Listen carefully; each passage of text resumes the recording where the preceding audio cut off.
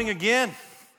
We get you to grab your Bibles. Let's go to Matthew chapter 2. We're continuing a series and really coming to the conclusion today of a series we're calling Christmas Unfiltered, kind of taking the filter off of the Christmas story and seeing it how it was so we can experience the impact of it in our life. And this morning, I want to talk about the message in the gift, the message in the gift. And we're going to look at a few characters in the Christmas narrative that really don't get a lot of attention, but when they do are given attention, when they receive a little bit of acknowledgement, oftentimes we really kind of misunderstand their role and what it is that they are doing in the story, and that is the story of the wise men, all right? The wise men. How many of you have ever heard anything about the three wise men at the birth of Jesus? Anybody raise your hand if that's you, all right? And so first of all, I want to say a couple of things about this. We're going to take the filter off of it.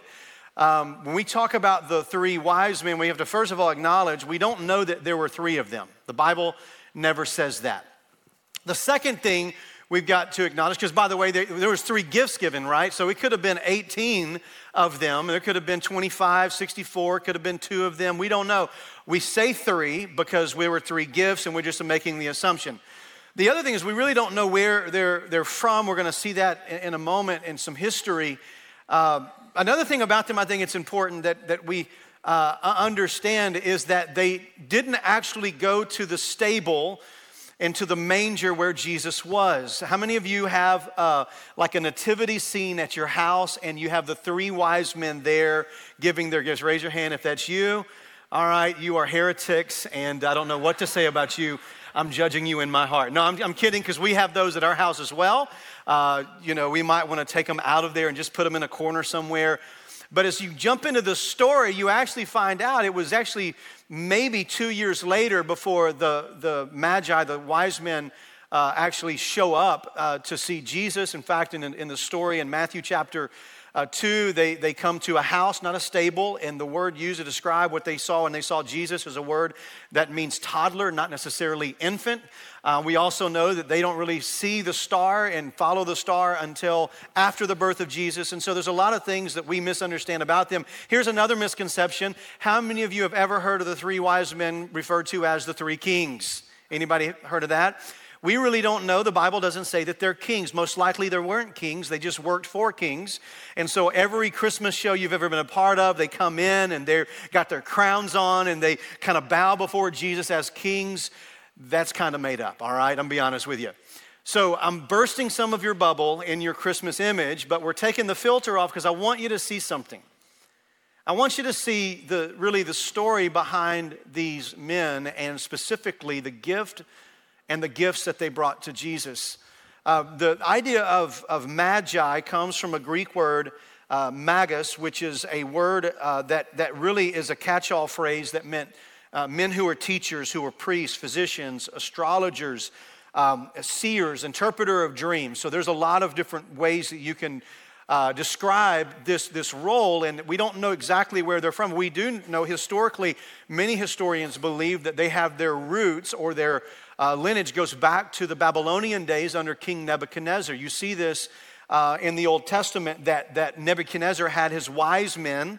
They were seers and they were dream interpreters. You remember the story, Daniel is there. He is held captive by Nebuchadnezzar and now he's there in Babylon and he had a dream, Nebuchadnezzar did, and he called his wise men, his magi in to interpret the dream, and they couldn't. Remember the story? And then Daniel steps up and he is able to interpret the dream, and what happens in the story is that Daniel is elevated as the chief magi or the chief wise man and who led these people, and many scholars believe that a lot of the teaching that you see here of the men who show up to see Jesus in the story, that much of their understanding of the prophecies about the Messiah coming would have had their roots in Daniel, as Daniel would have taught the Word of God, and he prophesied in Daniel chapter 7 that the Son of Man was going to come and rule, and in chapter 9 about the God was going to send the prince to come and rule over his people. And so it could be that these men have been educated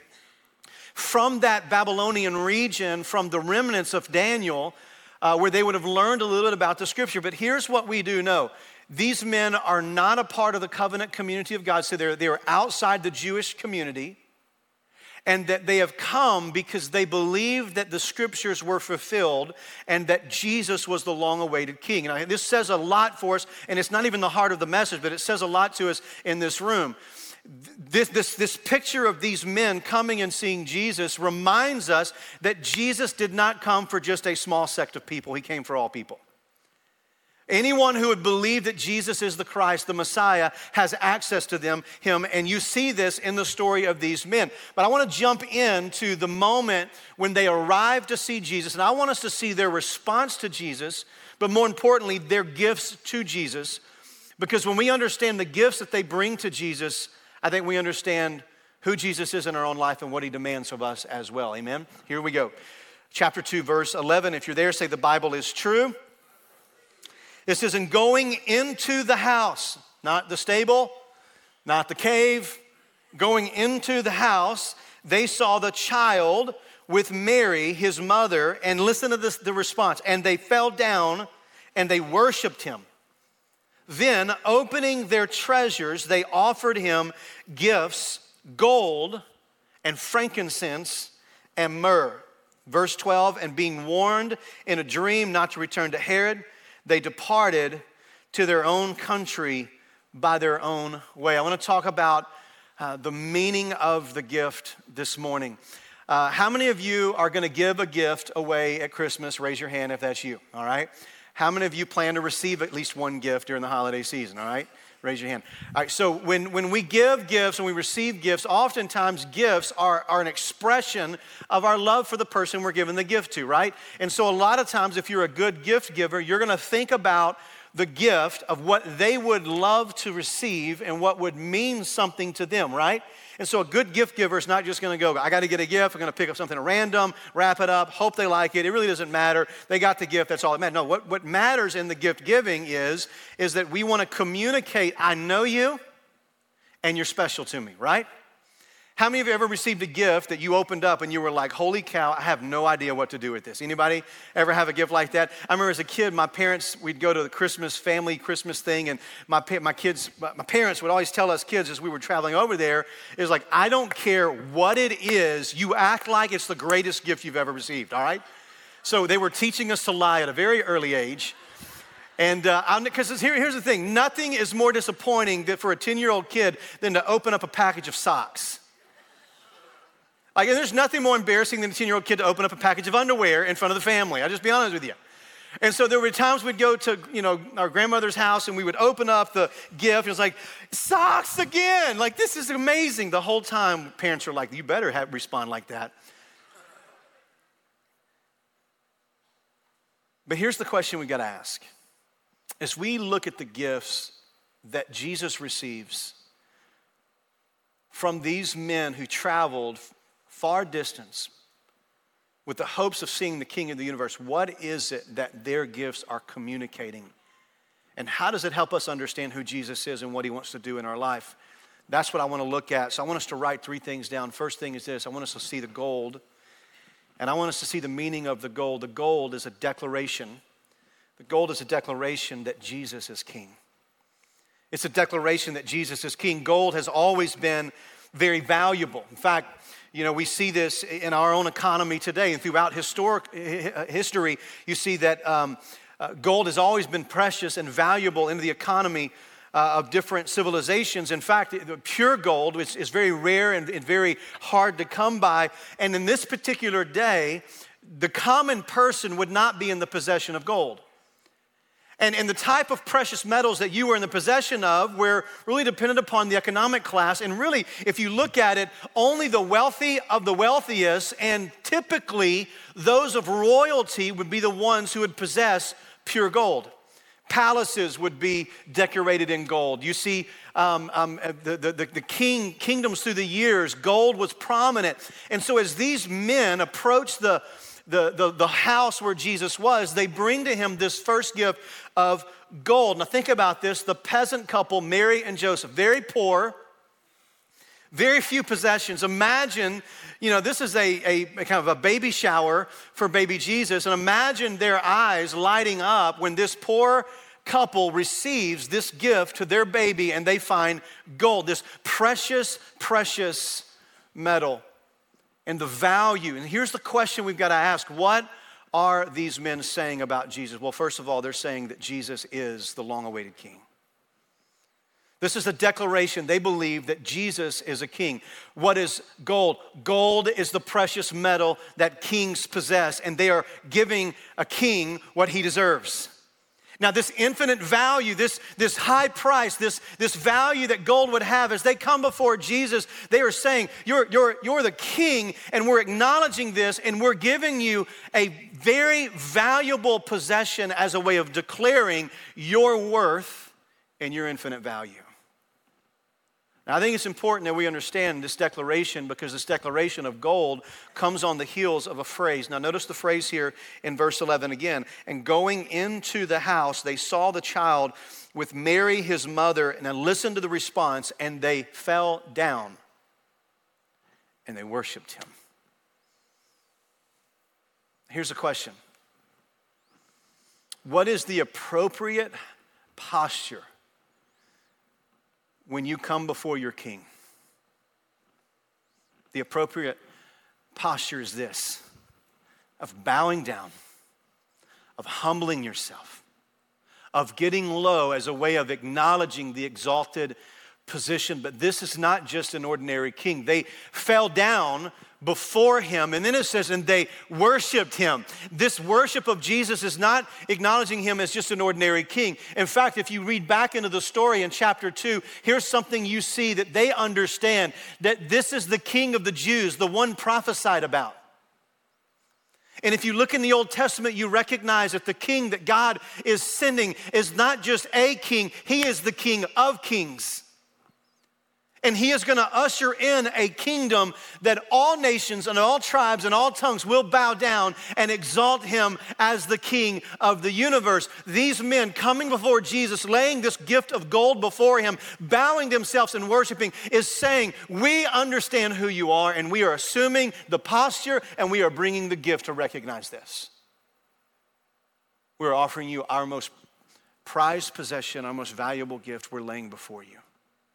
I think it's interesting that Matthew is the only gospel writer who includes these men in the narrative of Jesus' arrival. You say, why is that significant? It's significant because no other gospel writer puts more emphasis on the kingdom of God and the king of the kingdom like Matthew does.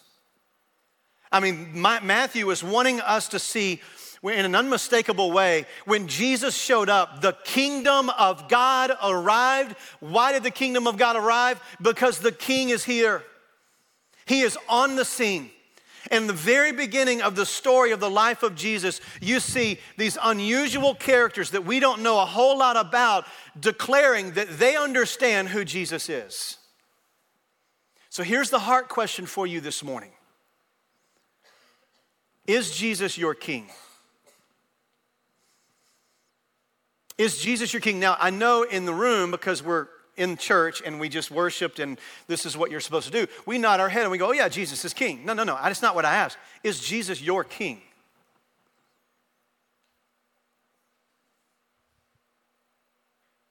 Is Jesus your king? So how do we know if he's our king?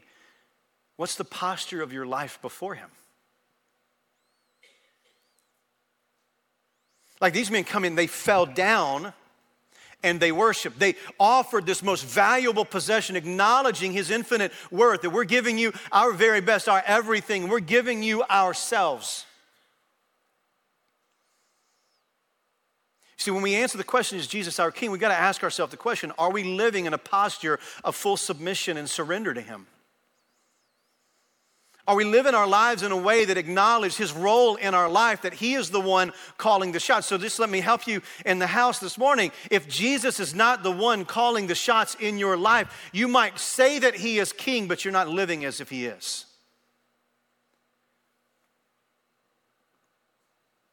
We like the concept of Jesus being king, but what we're reminded of here, the posture of these men before Jesus, listen, this is the posture that Jesus not just demands of us, he deserves from us. Amen? That's gold. Here's the second one, frankincense. What is frankincense? Frankincense is an affirmation that Jesus is our great high priest. It's an affirmation that Jesus is our great high priest. Frankincense was an incense that was used for a lot of different reasons, but one of the primary functions that it was used for is in the temple worship, that the priest, what is a priest? A priest is the go-between. A priest is the mediator between God and man. And the priest would go in, and first of all, they would be consecrated and anointed oftentimes with incense, and a part of the incense mixture many times was frankincense. But they would also go in to offer sacrifices, and they would burn incense on the altar. And frankincense and other oils would be burned, and they would release a fragrant aroma that were expressions of worship to God. And the priests would go in and they would offer these sacrifices. And so I really believe that the reason that these men are bringing frankincense to Jesus is this is just showing us and affirming to us that now we have a high priest who's going to come in and offer sacrifices to God on our behalf. That he's the great high priest, not just a priest. So the priest had a responsibility. The priest's job was to be a go-between, to be a mediator between God and man. Their job was to hear his voice. Their job was to pray on behalf of the people. Their job was to make sacrifices. Their job was to seek forgiveness of the people. So the priests would go into the presence of God and they would offer sacrifices and they would offer incense to the Lord. And this was an expression of worship as they interceded on behalf of God's people. And here's what we have to understand about King Jesus. And this is so beautiful. King Jesus is the great high priest. That Jesus has come to be the mediator between God and man. He's the go-between. So how does sinful man have relationship with an infinitely holy God, a God of perfection, a God of righteousness? How do we bridge the gap between God's perfection and our sinfulness? Here's what we need. We need a mediator. We need someone to take the hand of God and someone to take the hand of man and to be the one that bridges the gap. Jesus is the great high priest who has come to offer a sacrifice so that the chasm between man and God might be eliminated through the mediation of the sacrifice that Jesus would offer. This is what he came to do. Hebrews chapter 4, listen to this. It says this about the life of Jesus. Verse 14, it says, since we have a great high priest who is passed through the heavens, Jesus, the Son of God, let us hold fast our confession. For we do not have a high priest who is unable to sympathize with our weakness, but one who in every respect has been tempted as we are, yet without sin. Listen to verse number 16. Let us then with confidence draw near to the throne of grace that we may receive mercy and find grace in our time of need. Think about this for a minute. It's because Jesus is the great high priest who has offered a better sacrifice, which we're going to see in a moment. We now have access into the presence of God. And I love this. It says that he entered into the presence of God, not in the temple, but our priest went straight into the throne room of God. And he is the great mediator. This is why it is so important that we celebrate Christmas, because this is a celebration of what's called the incarnation. What does that mean? It means that God put on skin. The eternal God of the universe, Jesus, who has lived forever. We can't wrap our mind around this, but even though he has always existed, Jesus willingly chose to clothe himself in humanity, born of a virgin, stepping into this life, into the brokenness that sin has created, and he himself lived the life that we couldn't live. He experienced the pain that we have all experienced because of sin. Jesus walked this life, but he did so with perfection, with complete righteousness, which has made him worthy to be not just a priest, but the great high priest. See, all of the priests of the Old Testament, they had to first consecrate themselves because of their own sin, preparing themselves, and they would offer a type of sacrifice as a substitute, but it was insufficient. Why? Because both the sacrifice, the person offering the sacrifice and the sacrifice itself was not sufficient. But we have, according to Hebrews, a great high priest who is able to sympathize with our weaknesses. Why? Because he lived among us, except, here's the difference. Unlike us, he's without sin. Which makes Jesus not just a priest, but the great high priest who now can step in. Why? And offer a better sacrifice? Because we have a priest who's offering a sacrifice who is perfect, who doesn't have to be consecrated. He already is because of his perfection. And he now offers a greater sacrifice. Church, eyes right here just for a second. We got to remember this. Jesus is the only mediator between humanity and our Creator. He is the only one that can bridge the gap. It doesn't matter what philosophy says. It doesn't matter what religions say. It doesn't matter what popular opinion says. Jesus Christ is the only mediator between humanity and our Creator. He's the only one who is able to step into our place and offer the sacrifice that we could not offer in and of ourselves. Are you thankful for that? Frankincense. Jesus, the great high priest.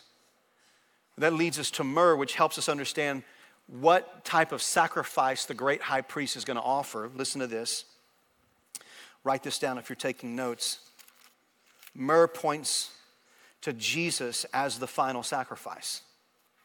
Myrrh points to Jesus as the final sacrifice. Like frankincense, myrrh was an incense. It was a fragrance that was used for a lot of different purposes. That it was a beauty treatment, used as kind of a perfume. If you look in Esther, took some time of preparing herself to go see the king, and she used myrrh as a part of the preparation. We see in Psalm 45 that kings would often put myrrh on their garments, use the perfume. It was used as a pain relief. Oftentimes myrrh was used to numb areas that were hurting. But by the time you get to Jesus' day, myrrh had a predominant use. And a way that it was used that was more common than everything else. In fact, the Egyptians created kind of this system of embalming. They would use it in there when they're mummifying a dead body. They would use myrrh as a part of the process. And so by the time you get to Jesus' day, this was the common practice. Here's what they would do. They would take a dead body and they would wrap it in linen, and then they would coat it with myrrh and other spices, and they would wrap it some more and coat it with myrrh, and wrap it some more and coat it with myrrh, and do this over and over and over again as a way of preserving the body as it decayed. This was the common practice. In fact, we know this, if you would, just read, if you would, on the screen here in John chapter 19. You see this at the death of Jesus. Listen to this. Nicodemus, also, who had earlier had come to Jesus by night, came bringing, listen to this, a mixture of myrrh and aloes, about 75 pounds in weight. So they took the body of Jesus and they bound it in linen cloths and the spices as the burial custom of the Jews. You see this? Myrrh, it was the burial custom of the Jews to take myrrh and use it as a way of embalming or preserving a body that has died and is decaying. Now, eyes right here just a second. I want you to get the picture of this. Christmas unfiltered. Now, Jesus is probably about 2 before he gets his baby shower. So toddler Jesus is there, probably riding on Mary's hip. And these strangers show up and they're worshiping him and they're bringing gifts. So imagine, you open up the first gift and what is it? It's gold, right? And you're like, okay, we've hit the jackpot here. And if you're the giver of gold, you're like, who brought the gold to the party? Imagine that the other raising their hand, they're like, that's me, I brought the gold.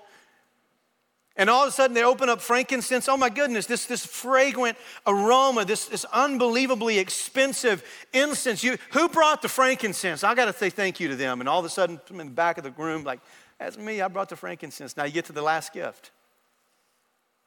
I'm going to put it in perspective here. She opens it up, toddler Jesus on her hip, and she opens up a bottle of formaldehyde.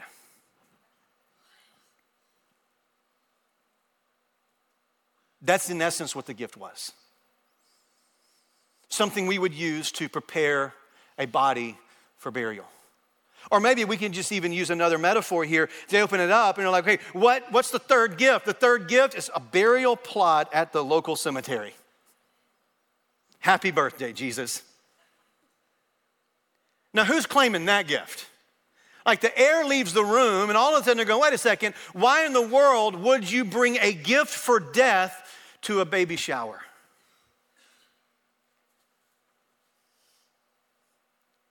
It's because the myrrh is pointing us to the sacrifice that Jesus would make on behalf of humanity. Christmas Unfiltered, think about Mary in this moment. All of a sudden, the joy of the gold and the frankincense, there came the harsh reality of the destiny of her child. The child that she's holding on her hip, she will one day see on a cross. And Jesus would give his life for the sins of the world. This baby would die for the sins of his mother and his earthly father and the rest of mankind.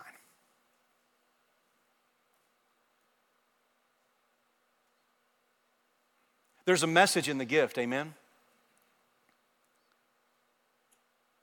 That Jesus had a very clear purpose. Even from the very beginning, this baby was born to die. He was born to go to a cross. He was born to sacrifice himself on behalf of humanity. And here it is, right there at his baby shower, we're being reminded of his future. And the future of this baby would be the hope of all of humanity. That what he would offer of himself as the great high priest. Now this is the difference between Jesus and every other priest before him. See, every priest would go in and they would consecrate themselves because they were sinful. And they would walk into an earthly man-made temple, into a representation of the presence of God. And they would offer sacrifices first for themselves and then on behalf of the people. And then every year they had to repeat these sacrifices over and over and over again because the sacrificer, the one making the sacrifice, and the sacrifice was insufficient. But Jesus is a different high priest.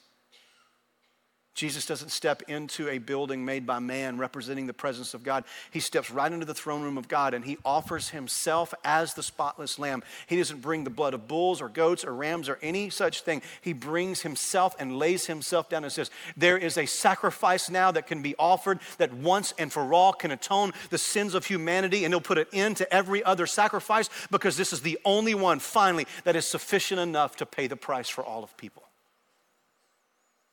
Jesus lays himself. This is why his cousin John, who's just a few months older than him, this is the baby that leapt inside Elizabeth, his mother, when pregnant Mary came into his presence, because even in the womb, John knew his cousin Jesus was different. We finally see this moment where John and Jesus come face to face right before Jesus starts his earthly ministry. And what is John's description of his cousin Jesus? Behold, the Lamb of God who takes away the sins of the world. John was not the first one to make that declaration. There were a few wise men at the side of Jesus who in their own words said, we know why he's here. Behold, the Lamb of God who will give his life for his people.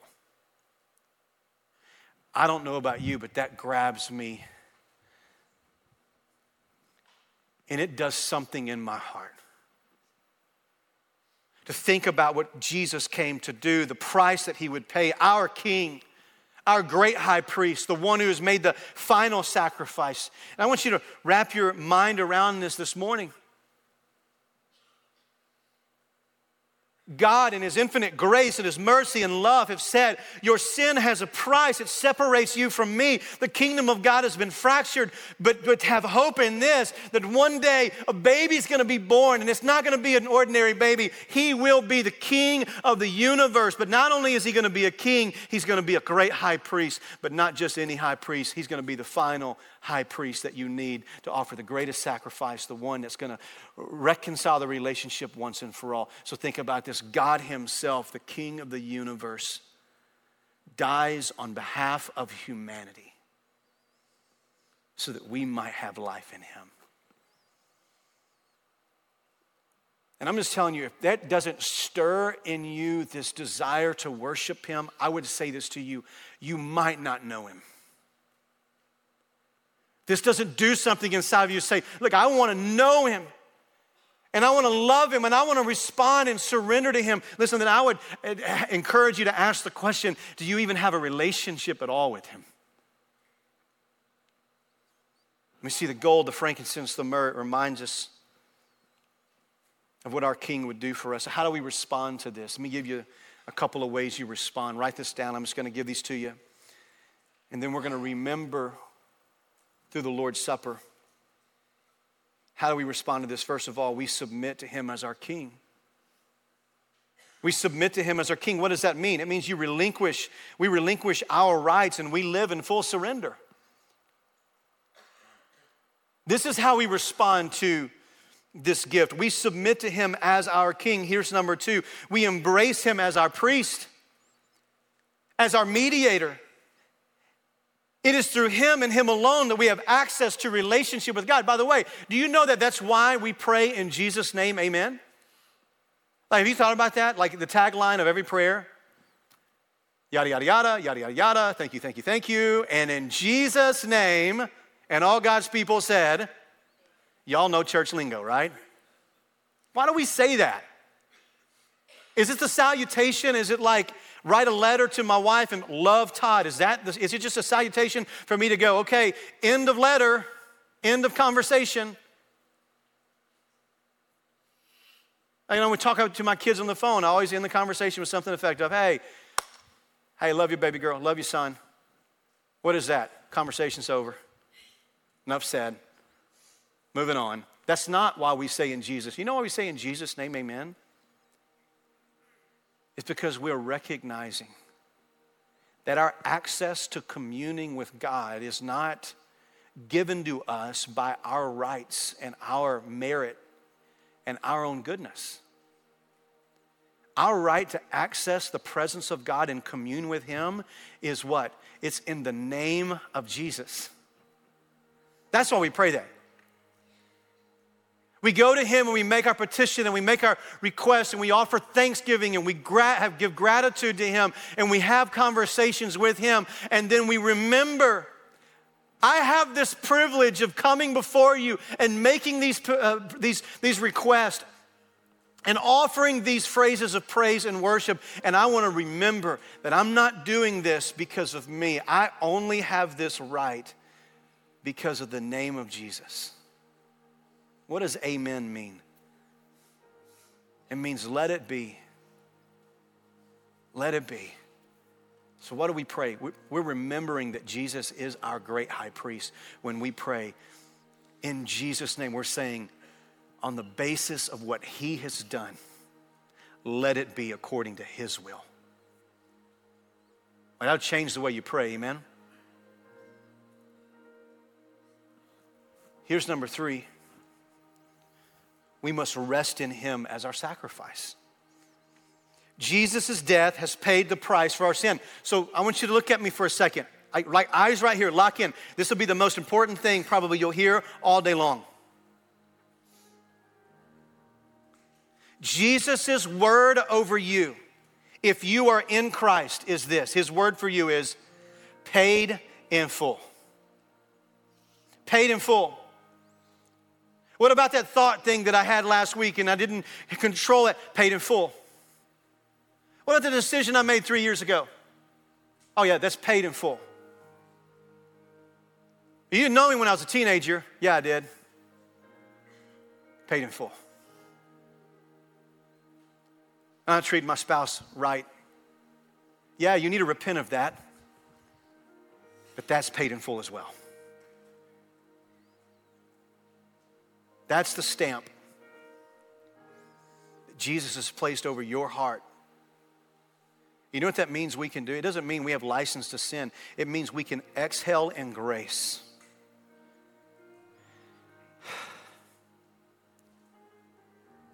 And I can then draw near to him going, God, I need your power and I need your strength and I need your holiness, and I can't on my own. But I'm thankful that I can come confidently before your throne as my priest and my king on the basis of the fact that you paid it all, paid in full. And so I'm coming to you. You see, when you rest in the sacrifice of Jesus, the sacrifice doesn't stir you toward more sinning. It drives you toward deeper holiness because you're resting in the finished work of Jesus. I'll end with this. There's a song that we love to sing for years. We've sung it here. It's called You Are My King. Some of y'all know the song as Amazing Love, and the story behind the song is this. The songwriter said this is what inspired him to write it.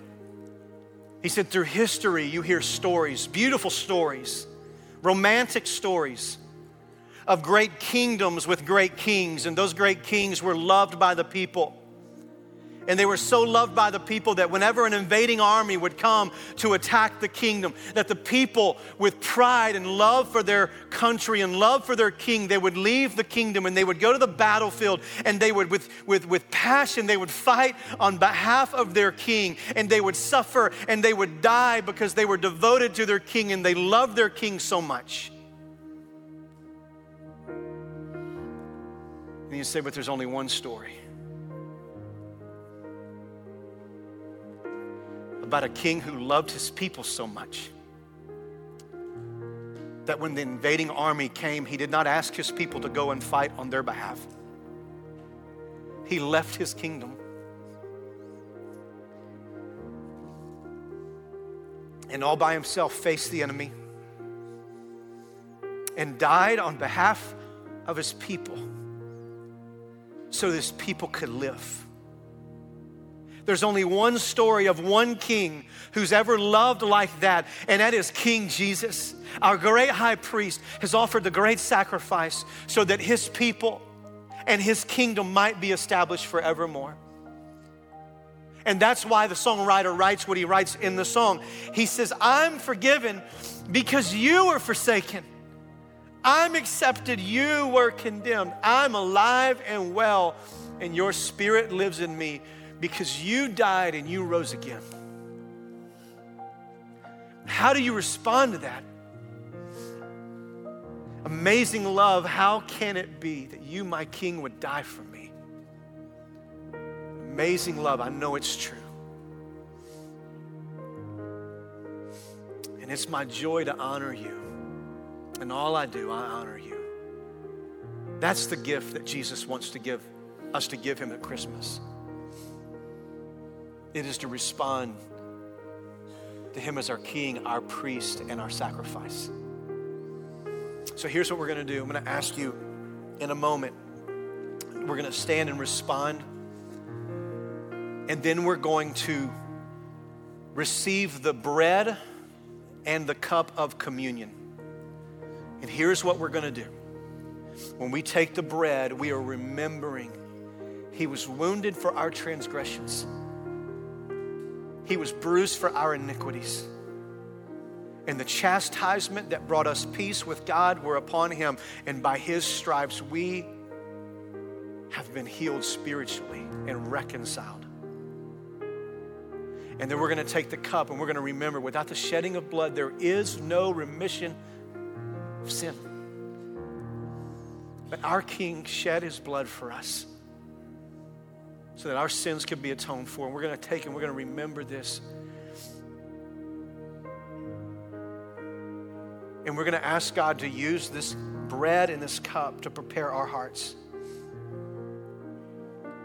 We celebrate Jesus this weekend. Next Sunday, we remember who he is and what he came to do. So here's the two ways we respond before we take communion. Number one, if you don't know Jesus, come to know him today. Trust him as your Lord and Savior. Like if you know, like I don't know that I have a relationship with God. You know, I'm not certain if I have a relationship with him. Settle it today. Just confess your sin. God, I need a Savior, and I believe Jesus is it. I believe he died. I believe he's alive, and I believe that he's my only hope. In your words, confess that. Come and take the hand of one of our decision encouragers and let them know, hey, today I'm trusting Jesus. The second way we respond is in preparation. Before we dare take our hand and touch the bread or take of the cup, we need to make sure that whatever sin we have been comfortable with, that we don't make a mockery of the sacrifice that Jesus has made. That we actually confess and we repent and we deal with it. And then we remember that we can rest. That's our response. I'm going to ask you to stand. I'm going to pray over us. And when I say amen, our decision encouragers are going to be available. This altar is going to be open. Please do not just stand and just go through the motions. This is a significant act of worship, and it demands preparation. Father, I ask in the name of Jesus that you will do in this place what you desire. There are people that need to submit to you as Lord and Savior. Give them the courage to leave their seat, come to a prayer partner, and tell them they need to trust God. Give the power to do that. For the rest of us, our hearts need to be prepared. Let your Holy Spirit lead us into surrender and repentance. In Jesus' name.